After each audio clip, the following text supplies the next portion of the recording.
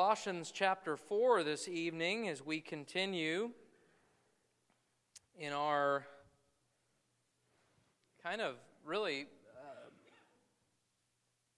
conclusion of the book of Colossians. If you remember, last Wednesday we started in this section as Paul begins to wrap up the book in chapter 4,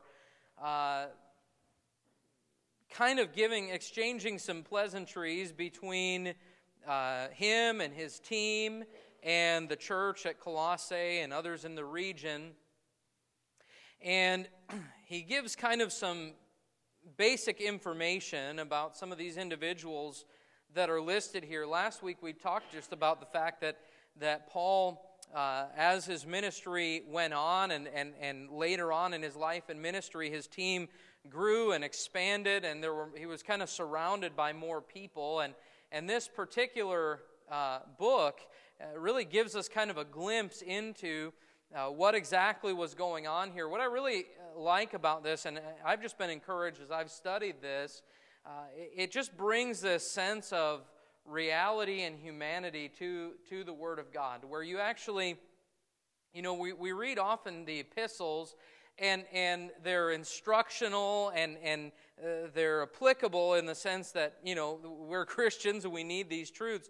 But sometimes it can seem like they're so distant and it's hard to really put them into a context. But the reality is that here we're kind of introduced to some of these individuals and we're given a little bit of information, and by doing a little bit of searching of the Scriptures, you're able to kind of see just the reality of this situation. Paul is in Rome and he's writing to this church at Colossae, but he's got these men around him, those who have served with him and are laboring with him, and some of them are known by the church in Colossae, and I mean, these events, it just kind of brings everything, it almost tethers everything to a particular time frame and timeline, and it's just a fascinating study as far as I'm concerned. And then obviously the fact that we start to get just a little bit of information about some of these individuals. One of the things that I mentioned about this also last week is the fact that I think it's interesting. So many of these people, we don't know much of anything about them outside of what's written here, or maybe in one other place in the New Testament. You see their name mentioned, and really not much else about them. And we might think that they're kind of insignificant individuals because of that. But apparently they were significant enough for the Lord to include them in the Word of God. And so there was something significant about them in that way. And I think we would just do well to know a little bit about these people. And so last week we kind of went through, I believe, verse number 10, where we finished up looking at Marcus, or John Mark, who was Barnabas' nephew, and considered some things about him. But tonight we're going to pick it up in verse number 11, although we'll back up to verse number 9 and read down through just for the sake of context. But if you're in Colossians 4, would you stand with me as we read the Scripture together tonight? We'll begin in verse number 9. It says, "With Onesimus, a faithful and beloved brother, who is one of you, they shall make known unto you all things which are done here. Aristarchus, my fellow prisoner, saluteth you, and Marcus, sister's son to Barnabas, touching whom ye received commandments. If he come unto you, receive him. And Jesus, which is called Justus, who are of the circumcision, these only are my fellow workers in the kingdom of God, which have been a comfort unto me. Epaphras, who is one of you, a servant of Christ, saluteth you, always laboring fervently for you in prayers, that ye may stand perfect and complete in all the will of God. For I bear him record that he hath a great zeal for you, and for them that are in Laodicea, and them in Hierapolis. Luke, the beloved physician, and Demas greet you." We'll stop there for tonight. You can be seated. So as we continue in this list of individuals that Paul is giving here, and where we left off last week, the very first one that's mentioned tonight in verse 11 is this individual who is named Jesus, also known as Justus. Now, we know that this is obviously not Jesus the Christ, Jesus the Messiah. This isn't the same Jesus, but actually Jesus was a pretty common name in that time. It was a common Jewish name, and Justus would have been a Roman name. So remember that the Roman Empire at this time in history had dominated much of the world, and so when you had Jews living in this culture, they were really kind of they were kind of a dual culture type of nature. They had their Jewish life and name, but they were also influenced by the Roman culture. And so here you have a man whose name is Jesus, a common Jewish name, but also is known as Justus. Now, very, very little is known about this man other than the fact that he was one of Paul's team. He was a Jew. Notice it says that he's included with Aristarchus and Marcus as being of the circumcision. And when we read in the scriptures of being of the circumcision, that's an indication this was a Jew, not only by birth, but also probably prior to salvation by his religion. He was of the circumcision. And this is what we know of him. Now you might think, okay, let's move on to the next one. But I want you to just notice some words that he has here. So he's talked about Aristarchus and Marcus, or John Mark, and he says, and Jesus, which is called Justus, who are of the circumcision. Then notice what he says, these only are my fellow workers unto the kingdom of God, which have been a comfort unto me. So here's a man, we know very little about him, other than he was a Jew that worked with Paul. He is a fellow laborer or fellow worker with Paul. And all that we know of him is that he was in the business of comforting Paul. He says, which have been a comfort unto me. You know, sometimes I think there's a great blessing associated with just being an encourager and a helper to God's man. And that's what I see in this man, Jesus or Justus. We don't know much about him. He wasn't, from what we can tell, a man who went out and set the world on fire or turned the world upside down like the apostles did. I don't know whether he was a preacher or whether he was a faithful church member. I don't know what his occupation was. I don't know what his socioeconomic status was. I don't know what his education level was. But here's what I know about him. Paul says he was a fellow worker of mine, and he's been a comfort to me. You know, there really is a ministry of assistance, a ministry of help, a ministry of encouraging. That if it may, you know, sometimes I think we get this perspective, this idea that unless, you know, there's the clergy, you know, the ones who've been called of God to give their life in full-time ministry. They leave the occupational secular world, and they dedicate their life, and even their career becomes a dedication to ministry. You've got pastors and missionaries and people who go out and travel and preach. And then you've just got church members. And church members can serve God and they can be used of God, but you know, they're not really on the same level as a preacher or a pastor or something of that nature. But here's what we know. Paul, he said he was less than the least of the apostle, or less than the least of all saints and the least of the apostles, but he calls this man a fellow worker. We look at a man like Epaphroditus over in the book of Philippians, who again was just a man who came and was a blessing to Paul, just an encouragement to him, someone who was a comforter, someone who was just there, a companion, and he called him his fellow laborer, his co-laborer in ministry. You see, in God's eyes, we are all in this thing together. And our reward is equal in regard to our commitment and our service.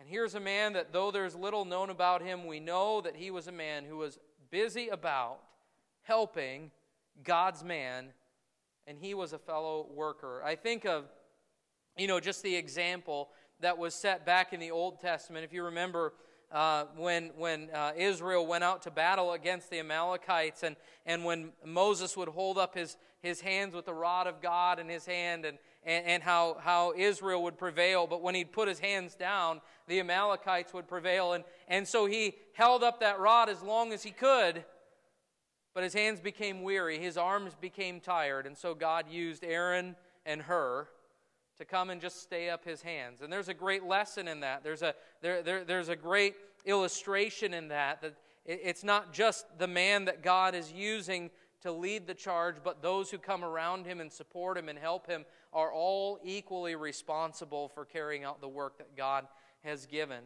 And so here's Justus, a man who was faithful in that. I want to show you one other place in Scripture before we move on from here, and this is 2 Timothy chapter number 1, just a few pages ahead. I want to show you another man who was used of the Lord in this way, a man that we don't know much about. But notice it says in verse number 16 of 2 Timothy 1, Paul says, "The Lord give mercy unto the house of Onesiphorus, for he oft refreshed me, and was not ashamed of my chain. But when he was in Rome, he sought me out very diligently, and found me. The Lord grant unto him that he may find mercy of the Lord in that day. And in how many things he ministered unto me at Ephesus, thou knowest very well." In other words, Onesiphorus, that was a guy that the Lord used to keep me going. He refreshed me. He helped me. Jesus, or Justus, was a Jewish believer who was an assistant to Paul. And he helped him. He encouraged him. He was a fellow worker and a comfort. Now you have these three men that are just listed here, Aristarchus, Marcus, and Jesus, who is called Justus. These are Jews who are working with Paul. But then we come to verse 12, and it says, "Epaphras, who is one of you, a servant of Christ." Now, why is that significant? Well, because Epaphras was apparently a man from the church at Colossae. He was a Colossian. This would mean he was a Gentile. Why is that significant? Well, because remember that in these days there was great division really between Jews and Gentiles. And it's just a reminder that in Christ there is no class distinction. There is no difference. There is no such thing anymore as Jew or Gentile in Jesus. We are just simply in Christ. And here we have Epaphras, who's one of you. He's a man from the church at Colossae.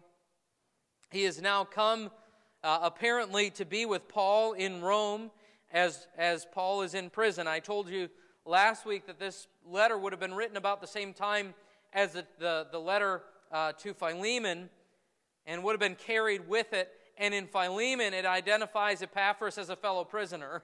And so apparently I get the idea that Epaphras had gone, maybe following the example of Jesus or Justus, gone to be an encouragement to Paul, and somewhere along the line he got arrested too and ended up getting put in prison. And now his ministry has changed. Instead of now going and just being an assistant and a helper and an encourager to Paul, he is now also a prisoner. And notice what he says. He sends greeting to the church at Colossae. It says, "He saluteth you, always laboring fervently for you in prayers, that ye may stand perfect and complete in all the will of God." He says, basically, Epaphras' ministry has changed. Now what he is doing is he is laboring fervently in prayer. By the way, can I just say that prayer in itself is a ministry, and prayer is a labor. It's a work. One of the things that we often talk about is that most Christians would have to be honest and admit that our prayer lives could use some work. They could use some, we really could grow in that area. And I think one reason that it tends to be an area that is lacking in our lives is because it is an area that requires work. You don't pray and really get a hold of God flippantly or easily, if I can put it that way. It's a labor. It's a work. He says he's laboring fervently for you in prayers. And this is a reason that, honestly, sometimes we talk about prayer as though it's like the least thing that we could do. Other than praying for you, is there anything I can do? Well, honestly, praying is the greatest thing you could do. To labor on behalf of someone else or for someone else in prayer, interceding for them, that is a ministry all in itself. And sometimes I see God's people and sometimes senior saints, who maybe physically they're not able to do all of the things that they used to do, and they feel like, well, all I can do is pray, and I'm just kind of worthless because all I can do is pray. Listen, God put Epaphras in chains, in bonds, in prison, so that all he could do was pray, and his ministry became a ministry of prayer. And as he prayed for his church family, look what it says he prayed. He always labors, always laboring fervently for you in prayers, that ye may stand perfect and complete in all the will of God. Epaphras wants nothing more for you than that you would know the will of God and that you would do the will of God.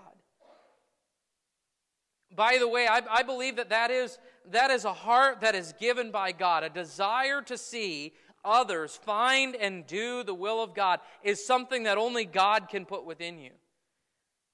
We sometimes will talk about the heart of a pastor's heart. And you know what a pastor's heart really is?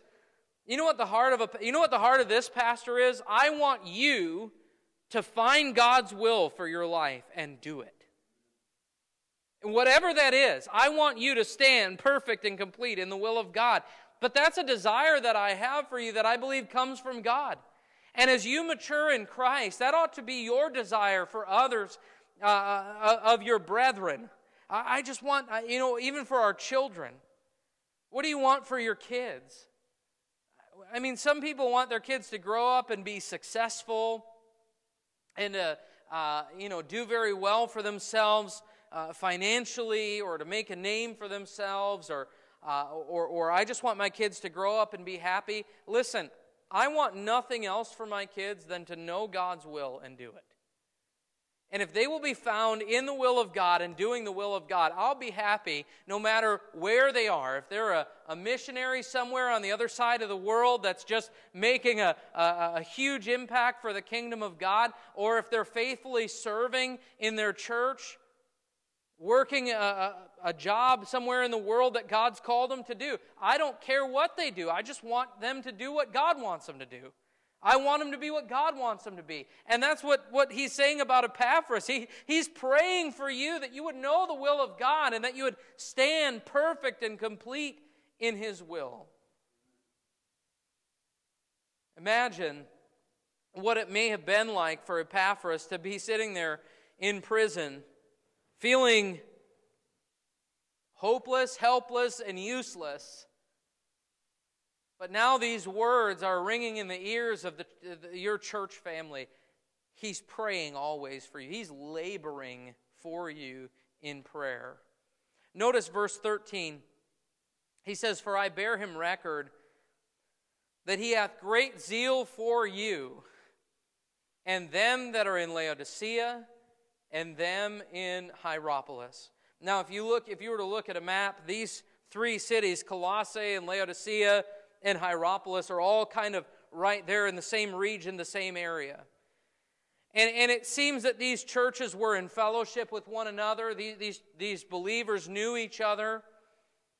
And this man Epaphras had a testimony of being zealous for God's people. Being zealous for the people of the church at Colossae, his church family, for being zealous for the church at Laodicea and the church at Hierapolis. Do you know, I really believe that this is a mark of someone who is walking in the Spirit and has the Holy Spirit working within them. There's going to be a love for God's people and a desire for them. There's going to be an interest in them. He says that Epaphras had a great zeal for these churches. Can I just ask you, how is your zeal in regard to the brethren? Do you love your church family? I mean, seriously, do you love your church family? I don't just mean, we've got a lot of things in common, and I love to go and hang out. This isn't a social club. This is more than a social club. This is God's church. This is a representation of the family of God, but we're more than just the family of God. We've been joined together as a body in Christ. When you are not with your church family, do you pray for your church family? Do you pray for one another? Do you desire good things, God's will, in the lives of your brothers and sisters in Christ? Could it be said of you that you are zealous for God's people? Epaphras was a Colossian who really his testimony was he loved his church family and he prayed for them. He was zealous for them. And then we come to verse number 14 and we find this man named Luke. Luke, the beloved physician. Now Luke is a very interesting character in the Bible. There's not a whole lot said about him. He's just kind of a man that is always there. He's just present. He is about the work of the Lord. Again, this is a man that wasn't exactly known for being real flashy or outspoken, but he was a man that was faithful. He was a man that was present. This is the other. We mentioned John Mark, the non-apostle who wrote one of the Gospels. This is the other one. Did you know 2 of the 4 Gospels were not written by the 12 apostles? Mark and Luke were not apostles. Not of the 12 anyway. And so here you have Luke, who was a physician. He wasn't a preacher. He was a doctor. That's what he was. But God used him to write the gospel according to Luke, and he used him also to write the book of Acts. And so when you look at those 2 books of the Bible, Luke is 21 chapters and Acts is 28 chapters. You've got a pretty large section of the New Testament that was written and penned down by the hand of Luke, the beloved physician. And here he is again with Paul as Paul is in Rome. And he's now sending greeting to the church at Colossae. Now, if you were to read through the book of Acts carefully, and I'd encourage you to do this, you might notice Luke as the writer, he's narrating the book of Acts, but you'll see him change pronouns as he's talking through the narrative. He'll talk about how speaking of Paul and his team, that they went this way or they sailed that way, and then sometimes he'll say, we arrived at this place or we were here, and he includes himself because on and off throughout Paul's missionary journeys, Luke was there with him.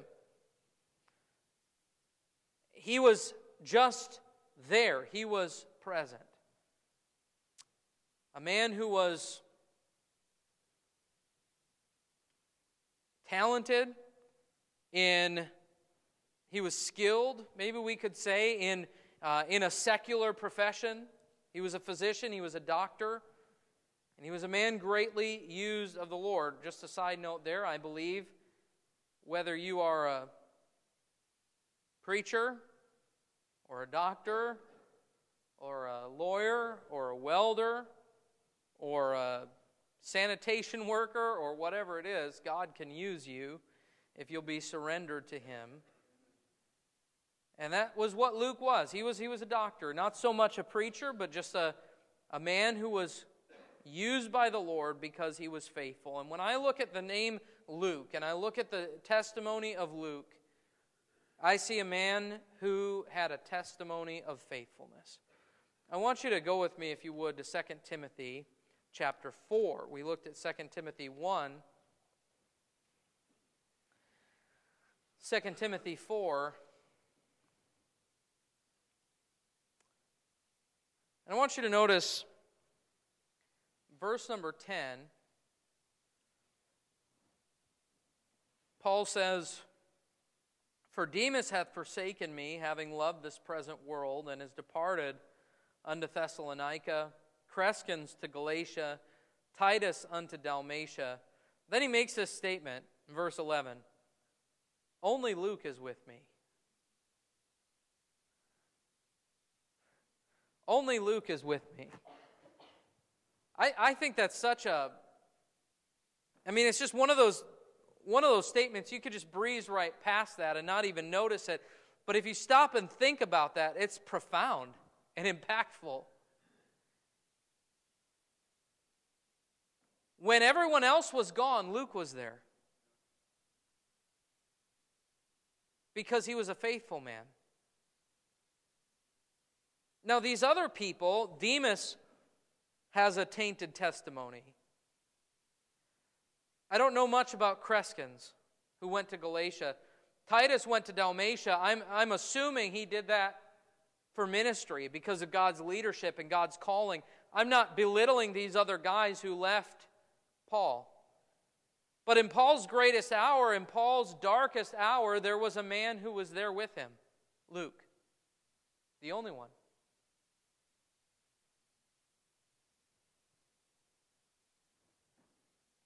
There are times in life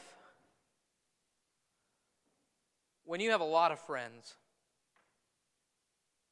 Maybe in high school you had a lot of friends, a lot of people that you would consider your friends, people you spent a lot of time with, acquaintances and companions and whatever else. But have you ever been through a season in life where you just don't have many friends? And maybe through some of the dark days of life, it seems like no one's really there for you, except maybe one or two. Let me tell you something. In those moments, when you just really need a friend, and you don't have many, but there's one or two who've just stuck with you, those people become very precious to you. I believe that Luke was precious to Paul. Because there were times that Paul could say, only Luke is with me. I want to say to you,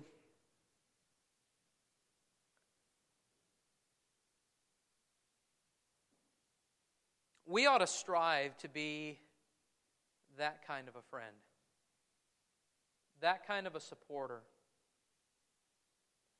I don't want to sound overly dramatic, but there are times in ministry when you go through these seasons, or maybe you have to make some difficult decisions, and you just don't really know who all is there with you. But sometimes God will bring along an individual or two that you just know they're with me. That's such an encouraging reality. Just to know I'm not all alone. I want to show you an example of, let's go back to 1 Samuel chapter 10. 1 Samuel 10. And this isn't in relation to, a pastor necessarily or a spiritual leader. But in 1 Samuel 10, we see Saul has just been anointed to be king over Israel. And, not everyone in Israel supported him. Not everyone really thought that he was the right man for the job. But in 1 Samuel chapter 10, in verse number 26, I want you to notice these words. It says, "And Saul also went home to Gibeah, and there went with him a band of men whose hearts God had touched." We don't know how many there were. We don't know who they were. We don't have a list of their names. But there were several men that God had just appointed. He touched their heart. He put something within these men that said, that's God's man, and we're with him. God had touched their hearts, and they went with Saul. Now, I'm not saying this in any way to say to you, you need to be loyal to me. That's not my intention in any of this. But as we look at a man like Luke, I think there ought to be something in us that says, I want to be that guy. I want to be the one who is there, who is with God's man through thick and thin. And if everyone else is gone, I'm there until God says otherwise. Only Luke is with me. So whether it be when Paul is writing in 2 Timothy and he says all these people have left and I'm alone but only Luke is with me, or whether it be when he's writing to the Colossians with a pretty good group of people around him, Luke is there. A faithful man who just stuck it out through the end. And then, just very briefly, I want to show you the end of that verse. Luke, verse 14 in Colossians 4, Luke, the beloved physician, and Demas greet you. Isn't it interesting that Demas was included in this list? But you see really a contrast, don't you, between Luke, who was always there, and Demas. I've never known a Christian family that named their child Demas. Now, Demas wasn't, from all accounts, it seems that Demas was a man of God who served the Lord. But his legacy was, Demas hath forsaken me, having loved this present world. What exactly does that mean? I don't know. There's some debate. There's some people think that means that Demas was just, carnally focused and all about the things of the world, and, he just kind of went back. He decided he wasn't for serving the Lord anymore, so he went back to the world. Others seem to think it had more to do with the fact that he realized you spend much time with the Apostle Paul, and pretty soon your head's going to be on the chopping block like his. And he wasn't ready to die yet, so he kind of put some distance between them. But whatever the reason, Demas's legacy is, he started off well, but in the end he forsook God's man, having loved the present world. And so really, in this verse, verse 14, you've got a contrast. You've got two individuals who at this time are both serving God. And by 2 Timothy chapter 4, Demas is gone. Luke is still there. And so here we're going to wrap it up with those two tonight, Luke and Demas.